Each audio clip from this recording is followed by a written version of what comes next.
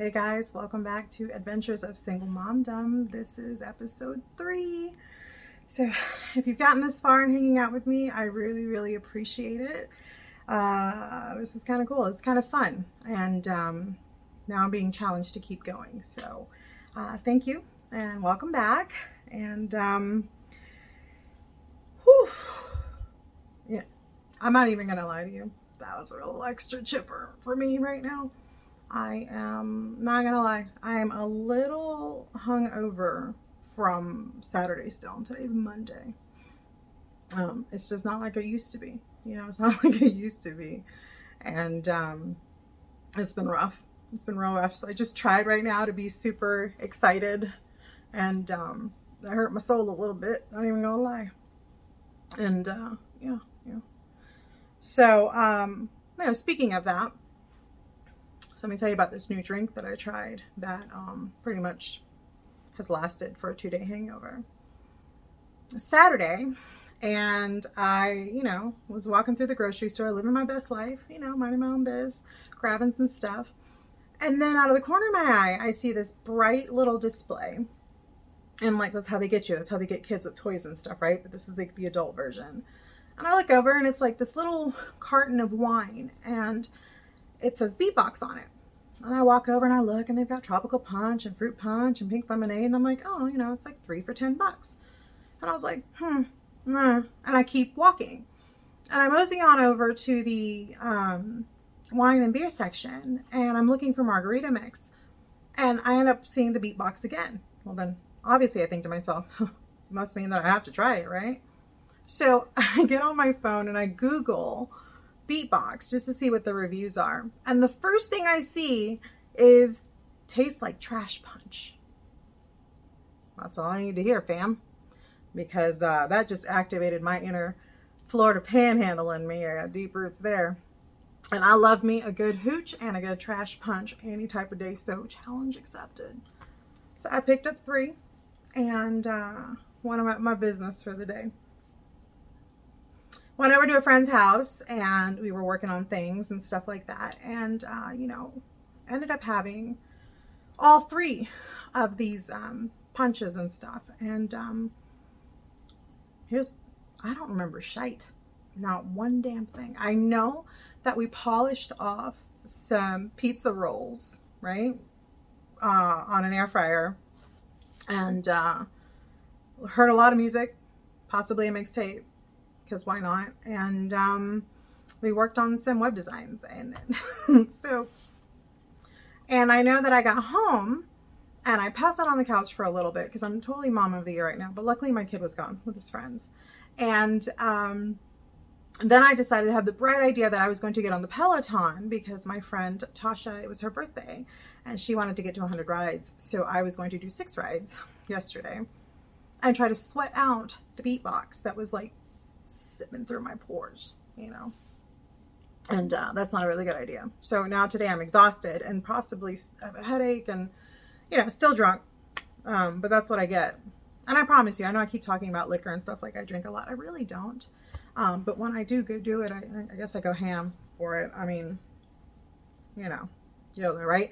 I didn't drink for a long time, didn't party like that. Michael was really little, and so I was really straight-laced, and I didn't keep liquor in the house or anything else like that. I was very just focused. And now that he's older, I'm kind of like easing up a little bit.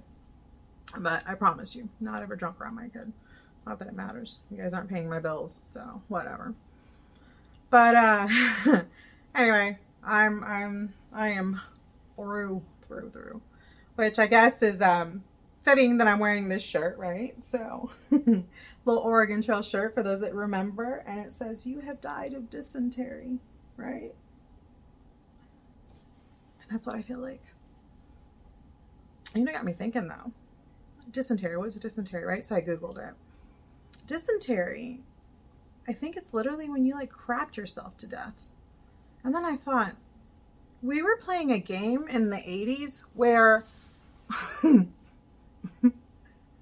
we were setting up our friends in little rafts and stuff and going on the Oregon Trail, and then we were like, Chet, you died of dysentery. And it was like, okay. And I just thought about it, like, you know, we were killing our friends, and we were trying to figure out who was going to be on the raft the next time, and, you know, who was going to, like, fjord the river, and how many bullets we needed to, like, hunt some bison or something. And, you know, and then, like, the river would rise, and, oh, I'm sorry, you know, Janet, you just drowned. But, hey, you know, me and little Bobby made it to the end. And I don't really know many people who made it to the end of Oregon Trail. But you know what, I thought about it. Gen X is real nihilistic, and we're kind of, you know, dead inside. And now I'm wondering if that wasn't the beginning of it. Like, they taught us about death and sacrificing our friends very young through the Oregon Trail. Man, the 80s were wild. And I wasn't even an adult during the 80s. I was born in 1979. And so, I actually was raised by a teen. My mom, Jenny, was 17 years old when she had me, and my father was 21. And I tell you, it, my life was probably one of those after-school specials, but like in a fun way, kind of, but in a way that kind of serves as a warning later on. Great parents, wonderful parents. But I'll tell you that it was very interesting growing up with my mom. Jenny, first of all, love her. Amazing human being. And she didn't speak any English, you know, from Puerto Rico. And so growing up, I would have to learn until she learned. I would translate for her and things like that. And I remember she would watch Police Academy movies and Coming to America and The Price is Right. So a lot of her English was peppered with things like that. And so, you know, she'd be like, come on down, you know, and she'd play little games with us and stuff. And she'd say things like son of a beach and shit. And it was very inappropriate what she was learning, but, you know, she picked it up. And what was fun about her was because she was a kid. I mean, honest to God, she was a kid. And she would make her own bustiers, you know, because Madonna and Cyndi Lauper and everything were really big at the time. And so she would make her own bustiers, and she'd have her spiked hair and channel her inner Pat Benatar and Tawny Katane. And, you know, she'd pick us up at school, pick me up at school, and, you know, other moms were wearing cardigans and stuff. And here comes Jenny, you know, looking like an extra in an MTV video. And I think I was the only kid who had, like, the bangs dyed and 3 ear piercings, you know, because that's what happens when you have a cool teen mom. And it was neat. And I remember things like MTV coming out, and my mom waiting for me to get off the bus to tell me a brand new video that had come out. You know, this video came out, and, you know, this. And then we'd come home and watch it. And I think that's what really started my love of music, you know, and all kinds of music.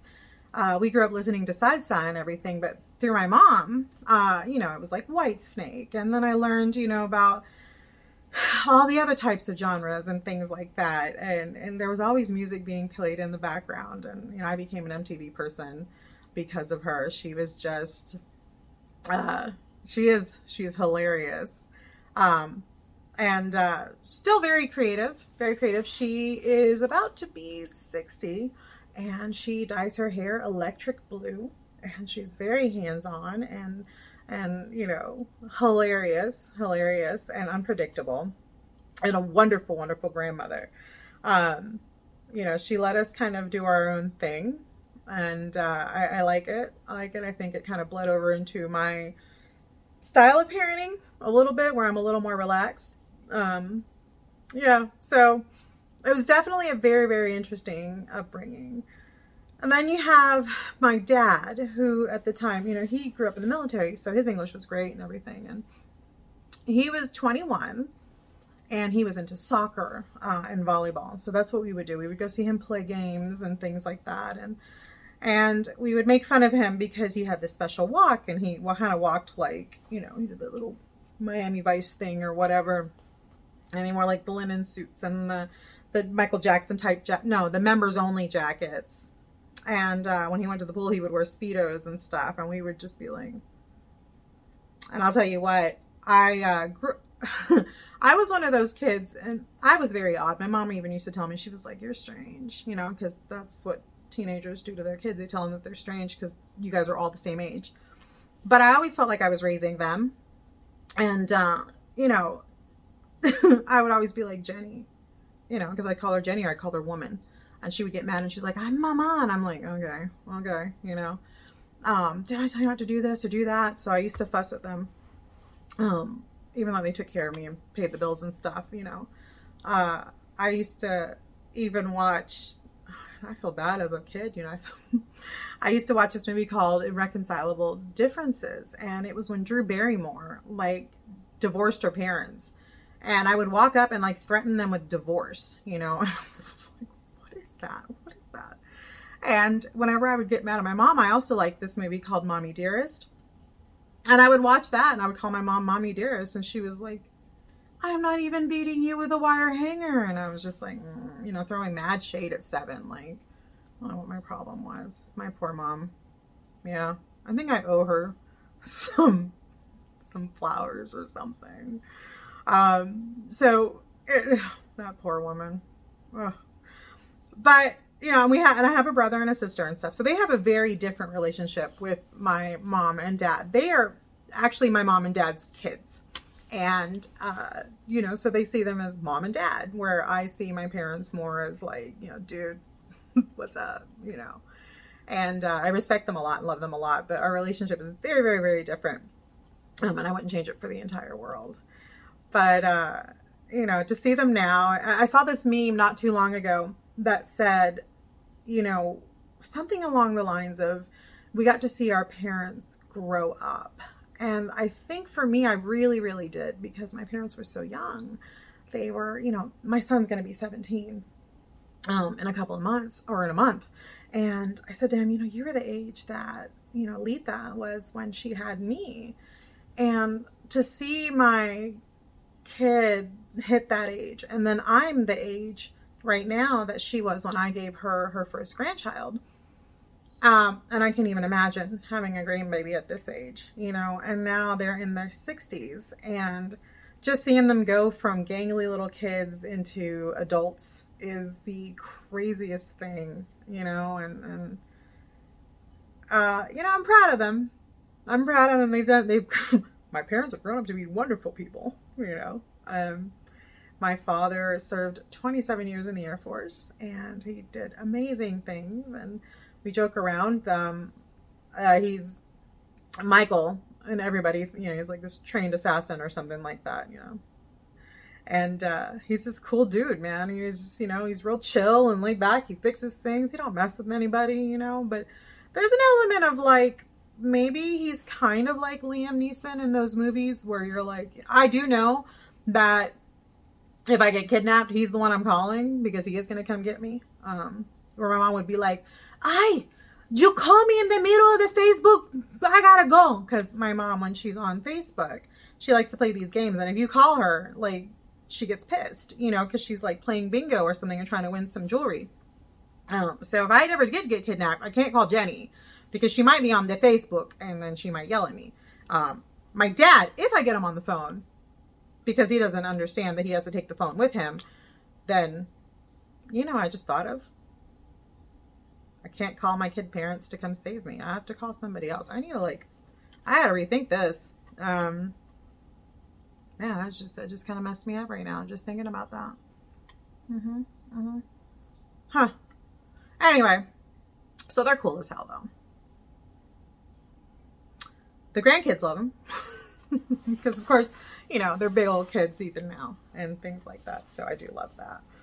And it has been interesting raising Michael with him, with them. We live in Atlanta and they live in Florida, but of course they're very, very hands-on, and they've come here and taken care of Michael several times. And every time I have to go away for work or something and I come back, my kid's a whole different level of spoiled and ridiculous. And my mom was, you know, like I said, she's a tiny little Puerto Rican woman, thick accent. The irony here is that she was actually born in the United States, right? She was born in New York, super American, yet her accent gets thicker as the older she gets. And I'm like, how are you like born here, raised here, and you sound like Sofia Vergara the entire time, you know? And it's funny. She's a hot mess. But she's got this little bond with my Michael that like she comes in and she's like, oh, you know, hello. And she's like, hey, Michael. And then like she's slipping him money like she's like some type of drug dealer. And I'm like, what's going on? What are you doing? And she's like, don't you worry about it. That's between me and Michael. Don't worry about it. And I'm like, okay, you know, whatever. And I didn't realize how much she gave him until like a couple of days ago. I asked him something. He was hanging out with some friends and I was like, hey dude, you know, do you need some money? And he's like, no, I got some money. And I was like, wait, I've asked you if you've had money for a while now and you keep telling me you have money and I haven't given you any money. So either you got some type of ring going on with your buddies here or what's happening. And Michael's a really good saver. And it just turns out that all the money that Letha has given him, this kid holds on to, you know, birthday money and things like that. So apparently he's got a stash and I'm over here, you know, digging through couches and shit, you know. So Michael's like baller status. He's a little hoarder over there. I'm gonna have to go over there and borrow money from him. But anyway, so she's got this whole gangster thing going on with him, and you know, it's just hilarious how their bond is. And then with my dad, you know, they're very like, so hey Michael, so, and then they talk trash to each other. But they love each other very, very much. And my only regret is that they don't, you know, live nearby so that we could see them all the time. However, my niece and nephew are extremely spoiled by them. And then I realized it's a good thing I live in Atlanta. But they are really awesome. And, you know, anyway, so yeah, you know, being raised by them was crazy. And then it bled into the 90s. And you know, my parents kind of hit the threshold where we are now, where I'm at. They were in their 30s and they were over it. Yeah, they were over it. My mom was like, I'm out. I want to party. I want to do whatever, you know, because she gave up a lot of her childhood. And so, like all of Gen X, you know, we were mainly unsupervised. And, you know, I remember trying to explain that to Michael because he's always like, where were your parents? I'm like, I don't know. They were with the other parents in the 90s. We were completely unsupervised, you know. That's why at 14 we were trying things like Mad Dog or baking peach schnapps into cupcakes and things like that. I did not smoke cigarettes though. You know, I did have some standards. My father made it very clear that I was not allowed to smoke cigarettes. And see, I was that type of asshole that you had to, this was my poor mother. You had to be very specific with me because I would follow your rules, but I will always find the loophole. And I'm telling you, God, I'm waiting for the payback unless Michael is just that smooth, you know? So my dad would be like, you can't smoke cigarettes. Cigarettes are bad. You better not smoke cigarettes. If you smoke cigarettes, I'll kill you. I'm like, cool. Okay. But he didn't say I couldn't drink Mad Dog specifically. Didn't say I couldn't drink the Boone's Farm. And I'm pretty sure that's what he meant. So knowing that and knowing that I was that type of a-hole, when I raised Michael, I would be like, Michael, don't touch, look, breathe, think about it, breathe on it, walk on it, nothing, just don't.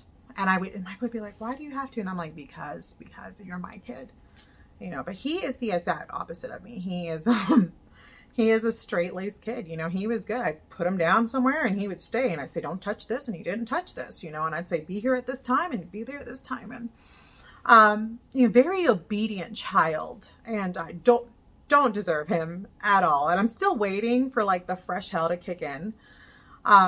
Very obedient, very, you know, follows the rules. You know, I remember one time he was being picked on at school, and I get this phone call from him on the bus, and it must have been, I think, like 5th grade, maybe 6th grade.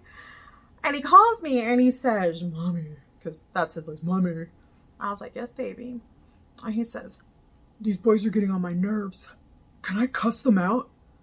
And I remember just laughing and going like, I wouldn't even know if you did cuss them out, you know, like, what? And then I was like, yeah, go for it, you know, because that's what you do, right? You know, go for it. He's like, okay, thank you. You know, and it was hilarious. And, you know, this is the type of kid who watches Gordon Ramsay, and he loves Hell's Kitchen, but he'd be like, Mommy, I'm watching Hell's Kitchen. And I'm like, Michael, you can say Hell's Kitchen. No, I'm watching Hell's Kitchen. You know, of course, now he's 17, and I've seen his podcast, which, by the way, you should check it out. It's the Smorgasbord podcast, and I'll put the link down below for you guys to check it out. He cusses. He's just done doing around mama. You know, he's a good kid. Good kid. Straight A's.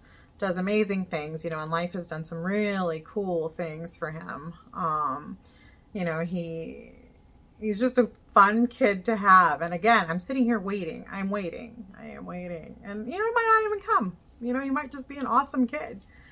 And it's like I want to tell you all about him. I want to tell you guys about him. I do. But I think it would probably serve it better to meet him.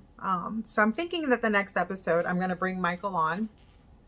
Just so you can kind of see the dynamic that we have. And then when I tell stories, it'll make more sense of how he and I kind of operate. Because it's very, you know, we're buds. We're buds. And, you know, sometimes I gotta put the mom hat on. But for the most part, we're really chill. And you know, he's a cool kid. But anyway, I don't even know if this podcast this vlog made sense today. Like I said, I feel like I'm rambling. I got dry mouth. My hair is a mess. Just got off of work, and yeah, this is cool. This is neat.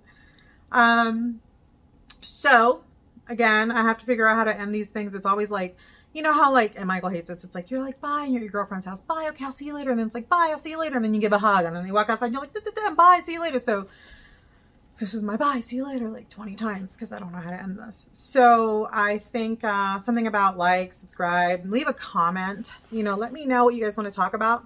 I got some ideas. I'm thinking about doing some fun things.